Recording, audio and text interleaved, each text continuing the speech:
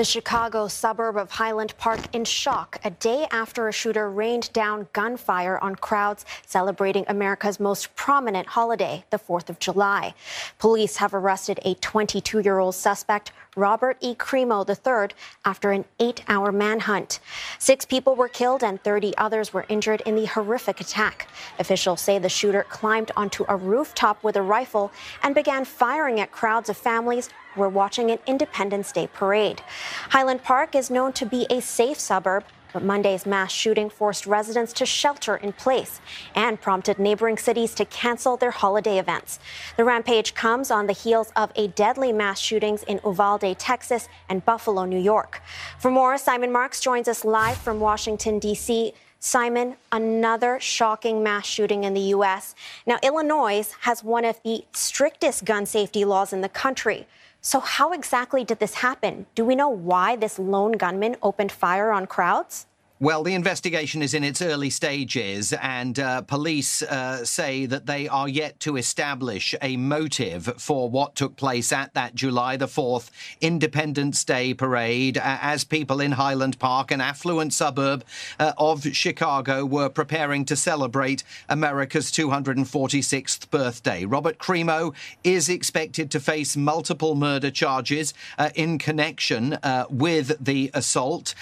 He left on social media a trail of videos, some of them dating back 18 months, many of them darkly indicating that he may have been planning an attack of this kind for a good long while. Social media companies have now moved to remove public access to those videos.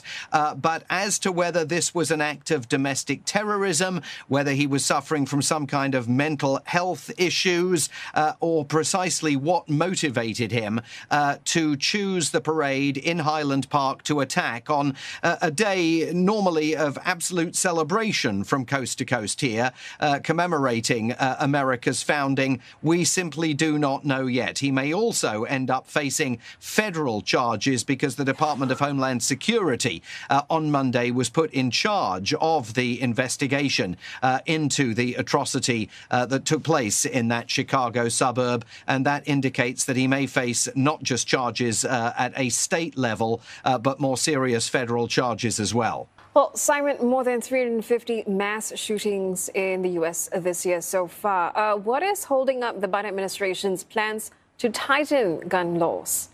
Well, just to emphasize, there have been more mass shootings in the United States in 2022 so far than we have so far had single days in 2022. That is the pace at which these events are occurring, and yet none of them, not even an attack on America's birthday and on celebrants marking that moment, changes the political calculus on Capitol Hill. We did see President Biden sign into law a very limited package of gun laws just last week, the first that Democrats and Republicans on Capitol Hill had been able to agree upon for decades. There's no indication that the shooting in Chicago or another shooting attack that took place in Philadelphia on Monday night during that city's fireworks display would in any way have been prevented by those new package of laws, although in both cities the investigation still very much in its infancy.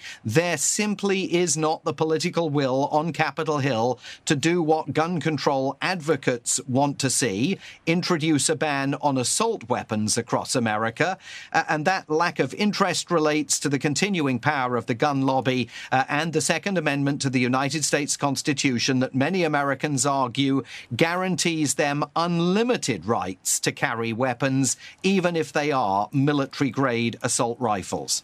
Thank you, Simon. That was Simon Marks reporting live from Washington, D.C.